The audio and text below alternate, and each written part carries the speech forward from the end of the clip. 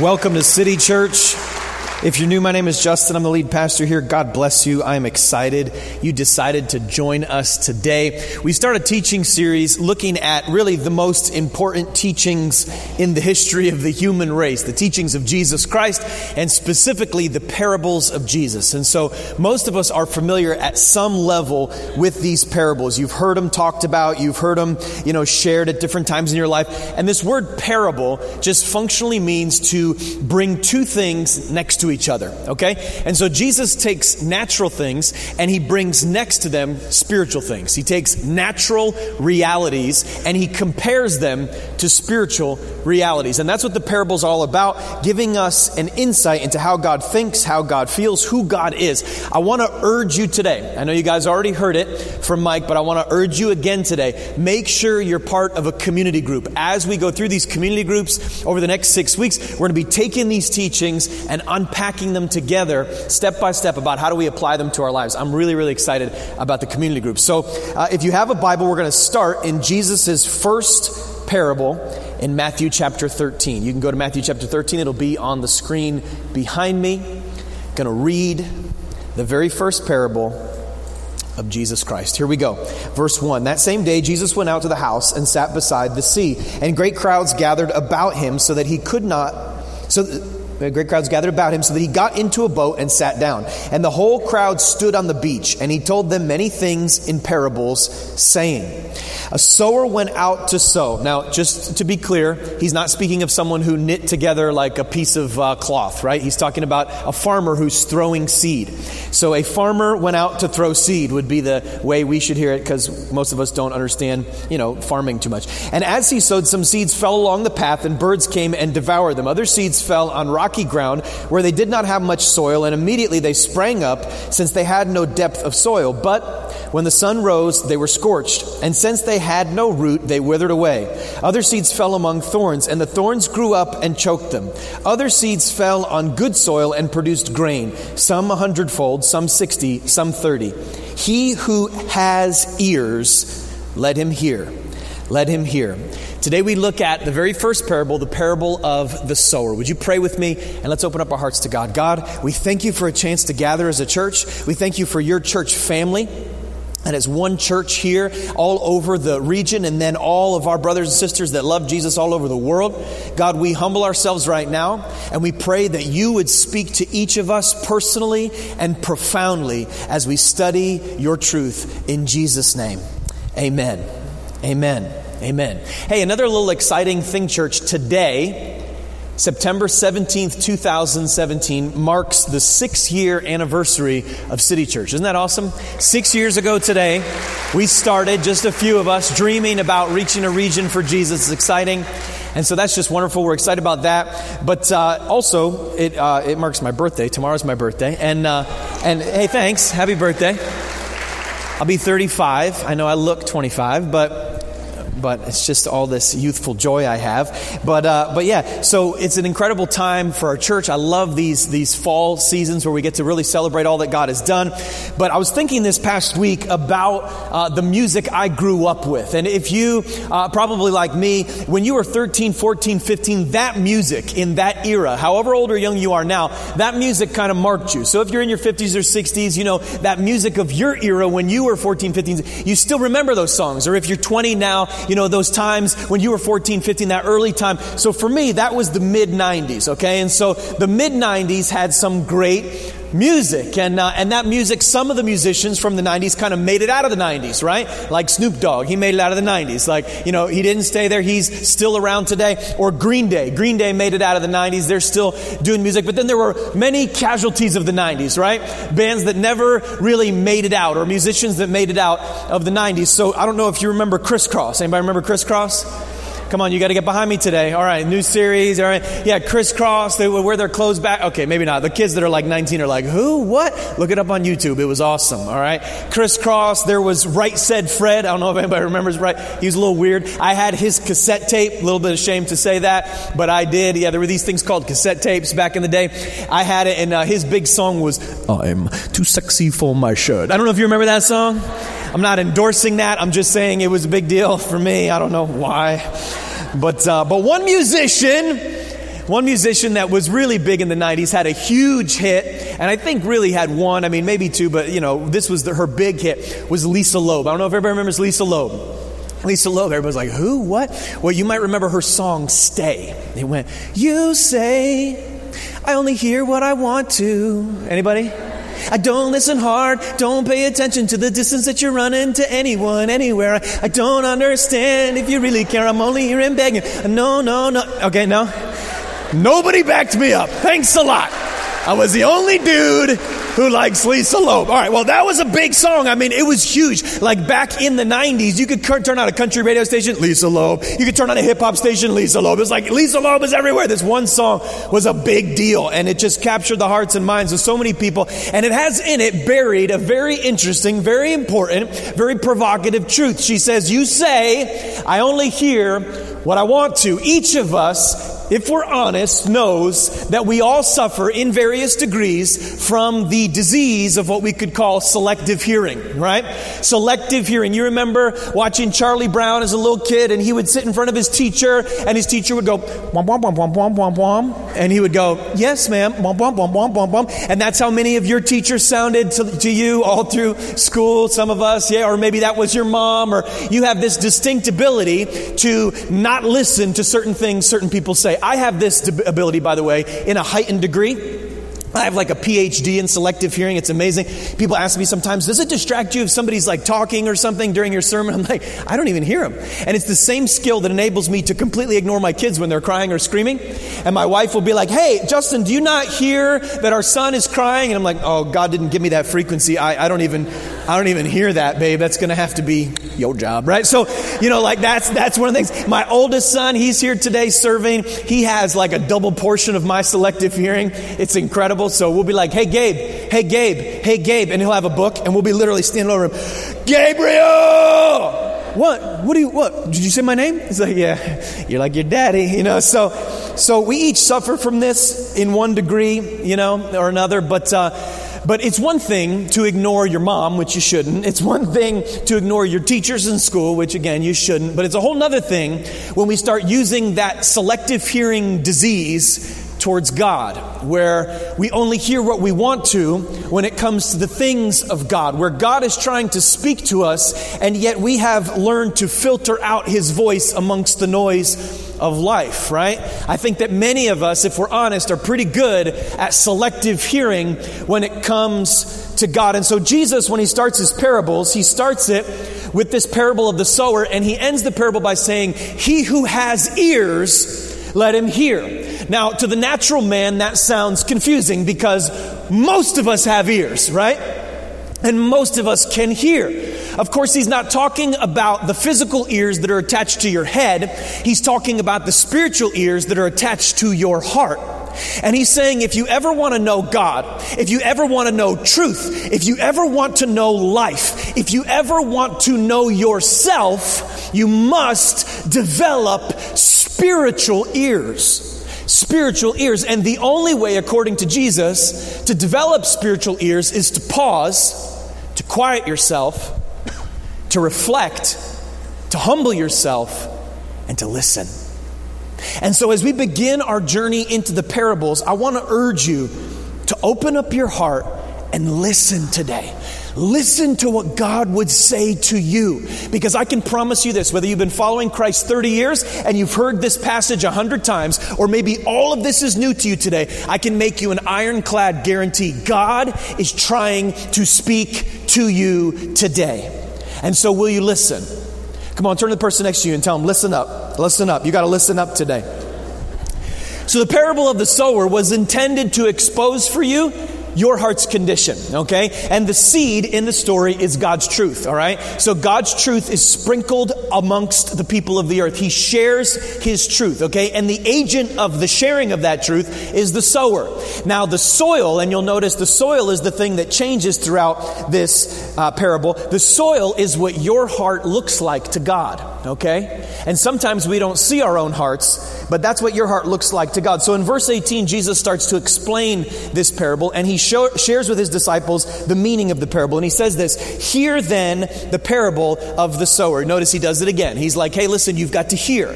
You can't just hear, you've got to hear. You can't just hear, you've got to hear. Hear then the parable of the sower. And he goes on to describe 4 different hearts, 4 different types of soil. Now, if you've heard this many times, maybe you grew up in church and you've heard the parable of the sower a million times, we have a tendency to oversimplify the parable.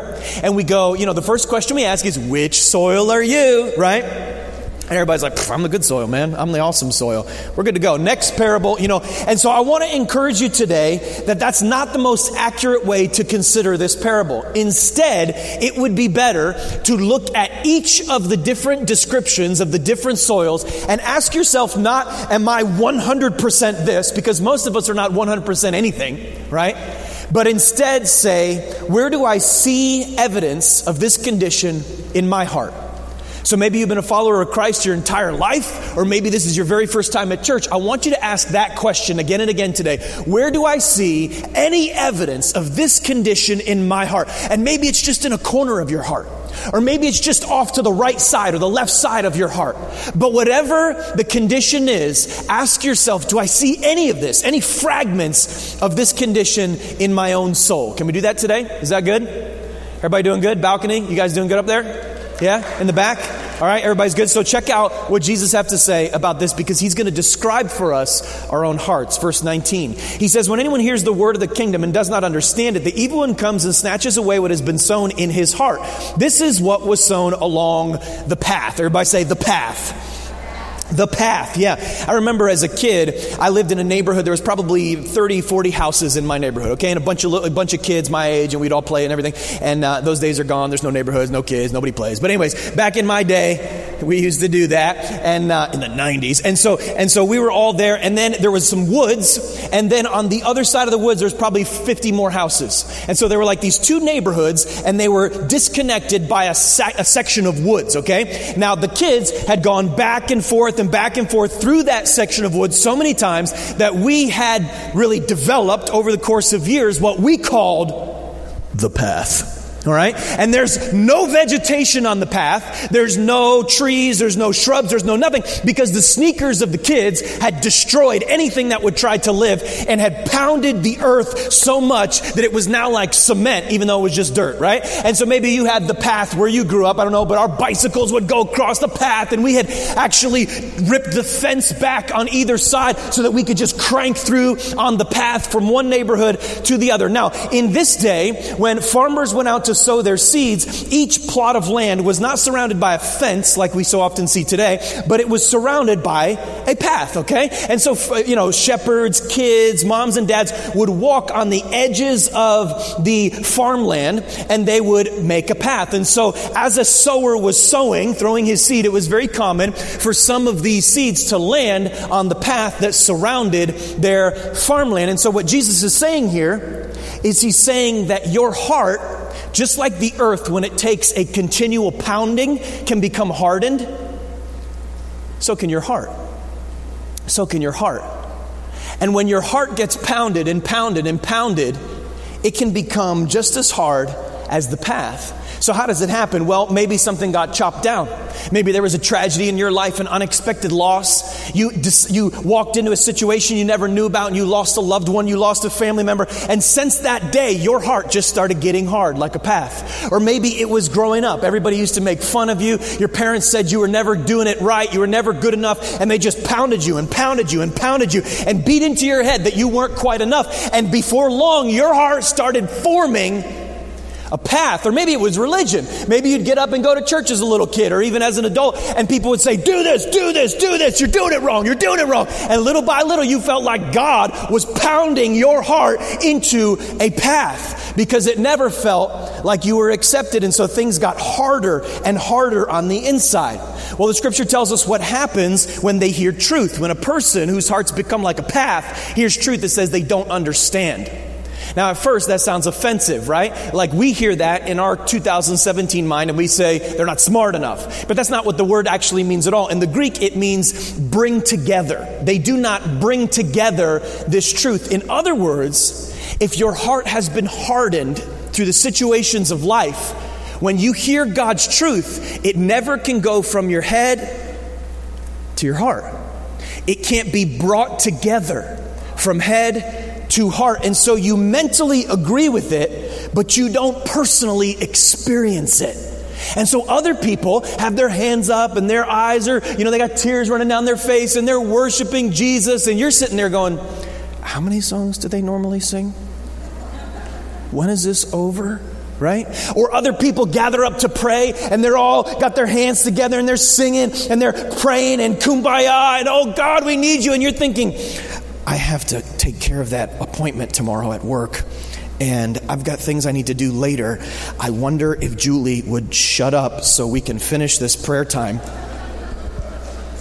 The path, your heart has gotten so hard. See, you accept God's truth. You say, oh yeah, Justin, I agree with that. I agree with this. I agree with that. But you've not personally experienced the power of that truth on the inside. You accept it up here, but it's never gotten in here. You're not moved by the truth. You're not compelled by the truth. There's not something inside of you when you hear about that, you go, that's me. Whoa, wait a second. I've got to change the way I think about sexuality because of God. I've got to change the way I think about money because of God. I've got to change the way I think about relationships. I got to do something about what I just heard. If God's word is truth, it's convicting me. What am I going to do about it? That's what a soft heart does when it hears the word. But so often our hearts become hard. I wonder if this has snuck into any of the corners of your heart. And little by little by little, you're hardened. So what happens to that word? Well, the scripture tells us that the birds steal the seed, right? And that's a picture in the parable of Satan, of demonic forces that rob you of the revelation. And so you sit here today, come on, I'm just being honest, and you have knowledge, but you don't have application. You have knowledge, but you don't have revelation. And so the first question that I want to urge you to consider, that I believe Jesus forces upon us through this parable, is, has my heart become hardened to the truth of God? You can jot that thought down if you don't mind. Has my heart become hardened to the truth of God? I remember growing up in teenage years, I became a Christian and I met this kid. He's a really nice guy, loved Jesus, parents loved Jesus, his sister loved Jesus, his brother loved Jesus, his dog loved, everybody loved Jesus. Incredible family. They were all Christians and on fire for God. They went through a really difficult time. One of his family members got sick. He ended up passing away. And I watched little by little as his heart got harder and harder and harder towards God. And before long, it was like he didn't want to talk about Jesus. He didn't want to pray. He didn't want to read the Bible. He'd come to church now and then, but he wasn't really interested. Now, fast forward, it's been, 10, 12 years since those days. And he is depressed. He is empty. He is frustrated. And his heart is ice cold. I wonder where your heart is right now. Do you have ears to hear? Verse 20. Take a look. As for what was sown on rocky ground, this is the one who hears the word and immediately receives it with joy. So this is almost like the opposite of the person with the hard heart. This is the person with the personal experience, right? And I know some of us are in the room. You've had a personal experience and it was joy and it was love. And every time you come to church, you're weeping and you get goosebumps and you go, look, and you feel God and you feel peace and you feel His experience and His love. And it's amazing. You say, wow, this is so cool. Every time I come, I'm moved emotionally. My heart is stirred. Something inside me is shifting. I'm singing my song. I'm crying. I'm worshiping. But verse 21 says there's a problem. It said, yet he has no root in himself, but endures for a while. And when tribulation or persecution arises on account of the word, immediately he falls away. So in other words, just as the person who had the hard heart couldn't connect their head to their heart, so this person has the heart, but it never connects to their head. In other words, they believe in joy and peace, but they don't really understand the cross. They don't understand what Christ did, the substitutionary sacrifice of Christ, the transforming agent of the Holy Spirit, the power of the life to come living inside of me. Those are just philosophical ideas. They know peace, they know love, they know feeling, but they don't know God. And as soon as difficult time comes, as soon as the job gets, you lose the job, or the relationship falls apart, or illness strikes, or tragedy hits, they start going, wait a minute. I thought we had a deal. God, I thought if I followed you, everything was going to work out, and now everything's not working out. Why am I even following you? And they begin to fade away. Not realizing that they never truly loved God, they just loved the comfort that they hoped God would bring. That's the shallow heart. That's the shallow heart. And Jesus is saying, beware. Beware of a shallow heart that just comes to God for his things rather than for himself. Beware of the shallow heart. I know so many friends and brothers who have suffered from a shallow heart. One friend I know so well, he grew up in a Christian home and said all the right things, went to a Christian school and then went to a Christian college and did all these very Christian things. He was very Christian. And yet when things got difficult, he faded away. He started sleeping around and lying to those who loved him most and hiding. Shallow heart. The second question we are faced with in this parable is, does my devotion waver when the trial comes? I just wonder if you would take a moment and consider that for yourself. Is there a corner of your heart that really resonates with? Does my devotion waver when the trial comes? I don't know if you noticed that it said that this person with the shallow heart, it said they had no root in themselves. I thought that was interesting. No root in yourself. In other words, you can't survive off someone else's roots. Did you hear that? You can't survive off your grandma's roots. You can't survive off your wife's roots or your brother's roots or your kid's roots or your dad's roots. You can't survive off someone else's spirituality. You must have a depth with Christ yourself. It's not enough to know that Justin loves Jesus or that Sue loves Jesus or that Mary loves Jesus or that Joe loves Jesus. You've got to know him yourself. You've got to have a depth of love in yourself, or you won't survive. Verse 22, he tells us about the third type of condition in the heart. As for what was sown among the thorns, this is the one who hears the word, but the cares of the world, the deceitfulness of riches, choke out the word, and it proves unfruitful. So we've been warned now of a hard heart. He says, beware that the corners of your heart do not get hard. Look for evidence of hardness in your own heart. Beware of a hard heart. And then we're warned of a shallow heart. Beware of those who would just worship Jesus, have a big experience, but not live that experience when things get tough. Beware of a shallow heart. Now, he speaks of a more subtle issue, a more subtle problem. He says the problem is that your heart, it's sharing space between God's truth and other things. We call this the divided heart. The divided heart. He says your heart is divided, where you love other things like you love God, and there's not a supreme love for God that's demonstrated through your life. And so, yeah, I go to church and I love God and I do this, but I also really love my job. And I really love my job, and if it comes between my job and God, it's going to be a tough call. Or I really love my kids, and I know I'm supposed to love my kids, but the truth is, I think I might even love my kids more than I love following God. And if I had to pick between the two, I think I'd probably pick my kids. Or I really love my money, I really love my bank account, or I really love that new relationship, or I really love that comfort, or I really love that entertainment, or I really love that fill in the blank. And there's competition in my heart. There's idols fighting for position in my heart before God. And it's interesting to me that when Jesus describes the idols that would fight for our affection, he doesn't say it's like this desire to murder. He doesn't say it's this desire to do drugs. No, he says that the things that would fight for your affections in your heart, first one he lists is worry. Worry. You can be more attached to worry than you are to God. You worry about your kids, you worry about your wife, you worry about your job, you worry about the future. Always worrying, worry about this, that, the cares or the anxieties of this world. And the truth is, you spend more time worrying than you do worshiping. Now it's an idol.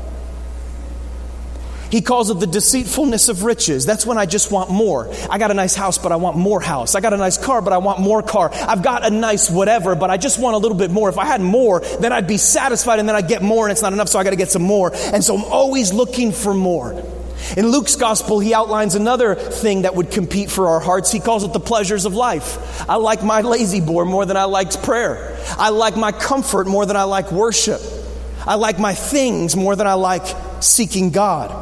In Mark's gospel, in the same passage, he describes it as a desire for other things. A desire for other things can choke out your love for God. Now think about that just for a moment. Other things. What other things? Good things. Good things can choke out your love for God. Other things could just be my family, could be my kids.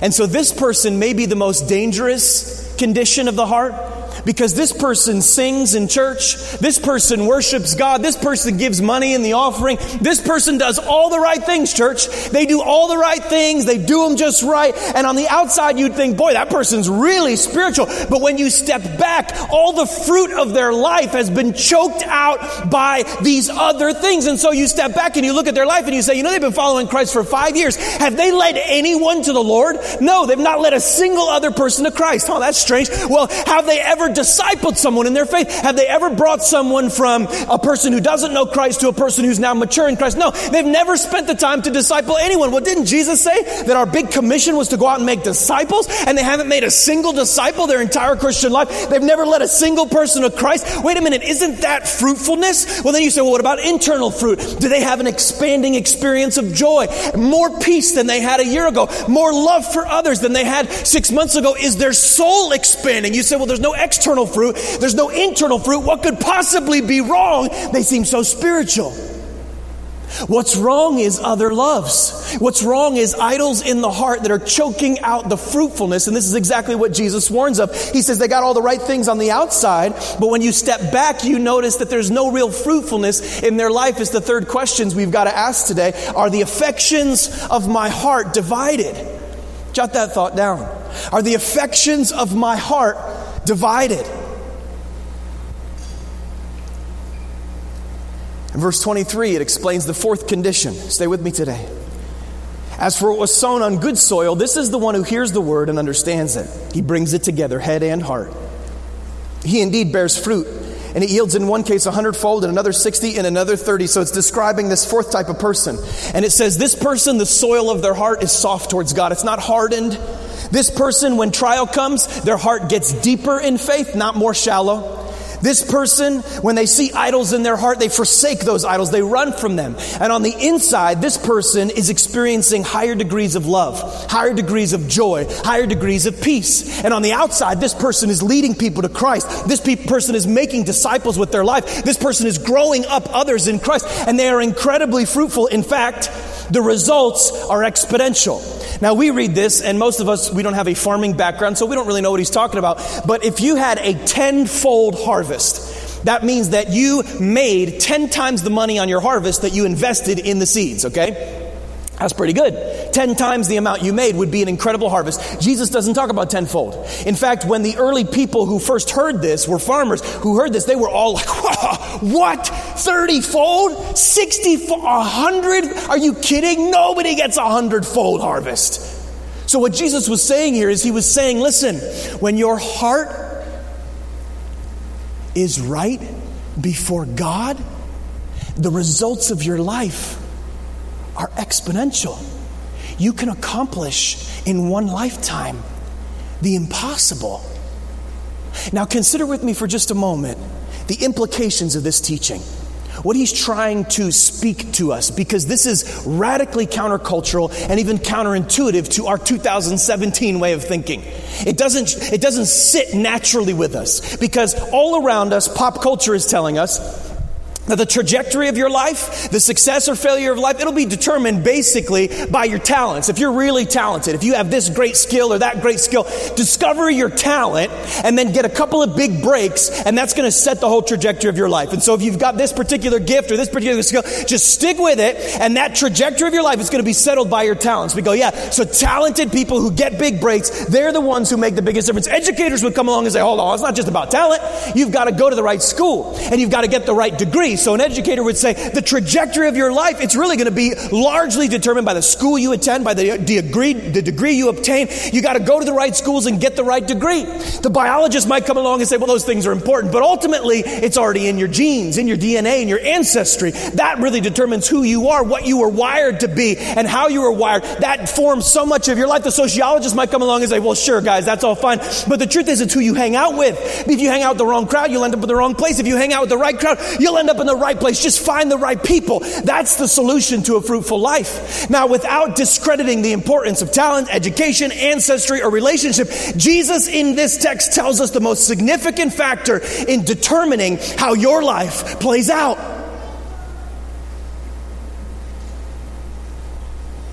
he says the condition of your heart sets the trajectory of your life. Just consider that thought just for a moment. The condition of your heart sets the entire trajectory of your life. He said some 30, some 60, some 100-fold. Their fruitfulness didn't come from their talent. Their fruitfulness didn't come from their biology. Their fruitfulness didn't come from the crowd they hung with. According to Jesus, the fruitfulness of their life exploded because their heart was soft towards God. Did you see that?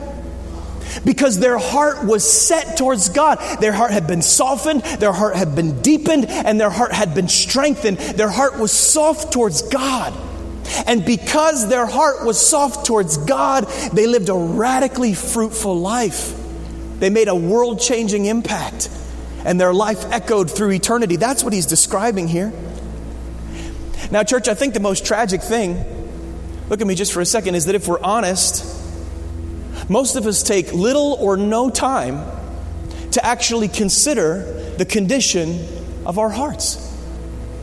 We don't even know. If someone had to ask us today, what is your condition, the condition of your heart before God, we'd be scrambling like, have you reflected? Have you considered? Do you have any sense of where your heart is before God? Have you prepared your heart for God? Have you prepared the soil of your heart? See, an unprepared heart will always lead to an unfulfilled life. Always. Because your heart needs God. And when it's unprepared, you can't reach Him. The seed gets snagged by the evil one. The seed gets choked by the cares of the world. The seed gets burned by the sun. Is my heart prepared? Now, if it was just you and God, alone in a room, I wonder how would you answer the question, what is hindering my fruitfulness in life with God? What's hindering my fruitfulness? Is it that my heart has gotten hard from the circumstances of life and now I sing the songs but I don't feel the love? Or is it that my heart's just been shallow? I've never developed an understanding of what He really did, and so I have a feeling but I don't have a real deep conviction? Or is it that all the different worries of this life, I'm consumed with this and consumed with that, busy with this and busy with that, so much so that I've lost track of the eternal in the midst of the temporary? If you had a few moments of honest reflection, where would you find yourself?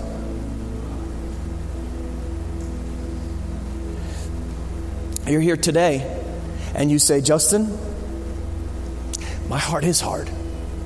I feel it. I know it. I don't want it to be hard, but it is hard. Or you say, honestly, my love for God is pretty shallow. I trust Him when everything's going right, when I have the job and I have the relationship, but as soon as things start to fall apart, I'm like, what did you do? And I start to question Him. Or you say, if I'm honest, I care more about my job or my kids or my wife or my future or my whatever than I care about Him. And I've just been asking Him to bless my thing. I haven't really been all about His thing. And I don't want to be this way. I want to change. I want a soft heart. I want a heart that's full of good soil, not full of weeds. I want a heart that goes deep with God, not a heart that's shallow. I want to. And so I tried to rip up the roots, but they just keep growing back. I don't know if you've ever been there. I've tried to pull up the rocks, but they're too big for me to pull up. And I've tried to soften my hardened heart, but it just keeps getting harder. I'm not sure what to do to change. I want to be different. I want to love God with my whole heart. I hear you talking and I say, yes, that's what I want, but I don't know how to get to what I want. I don't know how to experience what you're saying. And I've tried a lot of different things. I've gone up to the front 100 times and said, this time it'll be different, God. But I find myself here again. What do I do? How do I change my heart?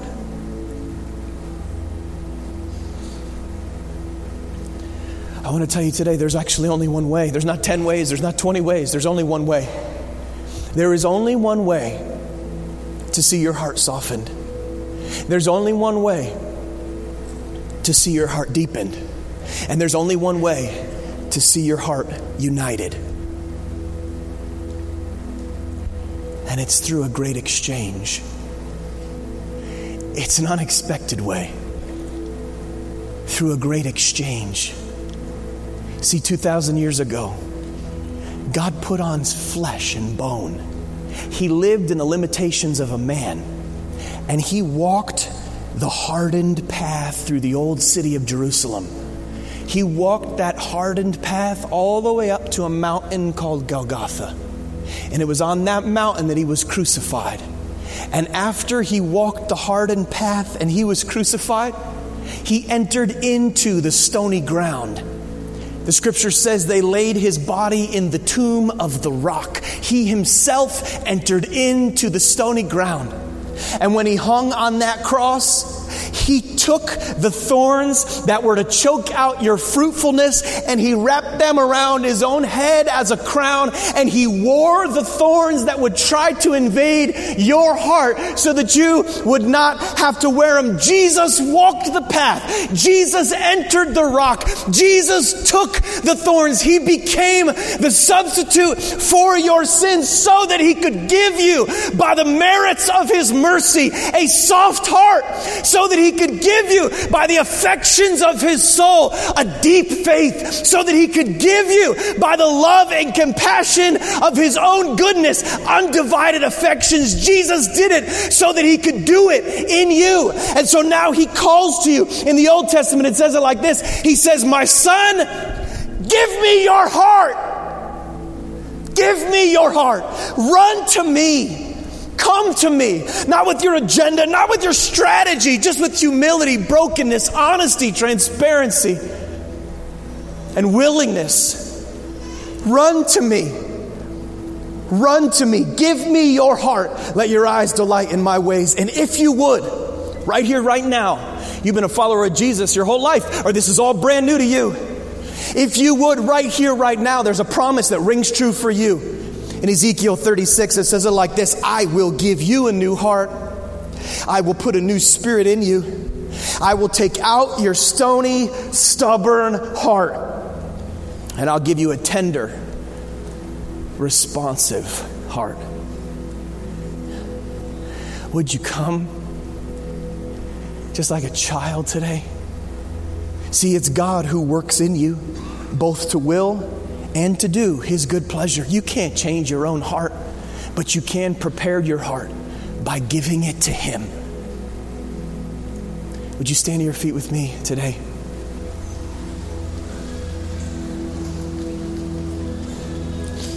Question for you. Will you come? Will you come? Will you come? Just for the next minute, would you close your eyes? I just want to invite you to focus your heart on God. I don't know every detail of your story. God does. I don't even know what brought you into the room today, but God had a plan, and he brought you here on purpose because he wants to soften your heart. He's doing it right now, in fact. Right now. Maybe you didn't expect to be open to faith in Jesus when you walked in, and yet something inside you is stirring. Friend, I want to tell you that goes deeper than emotion. It goes higher than intellect. That is the Spirit of God. He's calling you as deep calls out to deep in a way that no human conscience can fully understand. He calls you now, and it echoes through the depths of your soul. He calls you and says, you're my child. Come home. And you can run. He'll still call. But why would you? Why would you when a God who loves you longs to heal you? You're here today and you say, Justin, if I'm honest, I'm far from God. If I'm honest, I'm not at peace with my Creator. There is a God-sized hole in my heart, and I've tried to fill it with 1,000 things. You've tried obeying all the rules through religion, and that just made you feel worse. You tried doing your own thing and making up your own rules, and that just made you feel empty. Friend, come to Jesus. Come on the merits of Christ. Come and believe in His cross. Come and surrender your heart. Come and open your soul. And if you would surrender, if you would be honest, if you would submit, if you would open your heart, He will meet you right now. He will meet you right now. He'll fill your soul with peace. He'll forgive every sin you've ever committed and ever will commit. And He'll make you right with God and give you eternal life. It is the promise of all promises. It is the most important decision of your life. I don't know what your story is or what your history is, but I know that God calls you right now. And it just takes a step of faith to believe in His death and resurrection, to receive forgiveness of sins for yourself, and to surrender your stubborn heart to God because He loves you. I know many of us have, but many of us must right now. You must. And with your eyes closed, I want you just to consider for the next 20 or 30 seconds, is this me? Do I need to turn my heart to Christ right now? Do I need to run home? Have I been far from God and today's my day to turn? My son, give me your heart. If that's you, just as a symbol of trust and surrender, would you lift up your hand and say, that's me, that's me, that's me, that's me, that's me, that's me, that's me, all across this room. God bless you. All those with your hands up, you can put your hands down. Anybody else say, that's me, that's me. It's my time. It's my time. I need to surrender. I need to surrender. I need to surrender. This is you and God. This is you and God. This is you and God. Would you surrender right now in the quietness of your own heart? Would you just make it real to Him right now? You don't need perfect speech. You just need an honest heart. If you're here today and you feel like, Justin, I don't know if I'm a follower of Christ, well then would you whisper this prayer with me today? You can whisper it right now. Just say, Jesus, save me. I believe you died for my sin and rose again. Hear the cry of my heart. Take me just as I am. Forgive me. Make me new. I surrender to you right now. Thank you for receiving me. Church, I want to take a few minutes today for every one of us, wherever we are in our faith journey, to have a conversation with our Creator. And would you ask Him today to soften your heart if you find places where it's hardened? Would you ask Him today to deepen your faith if you find places where it's shallow? And would you ask Him today to unite your affections if you find places where you are divided on the inside? Oh God in heaven, we pray that even as we sing this morning, you would meet us and you would change us by the power of your Spirit. In Jesus' name.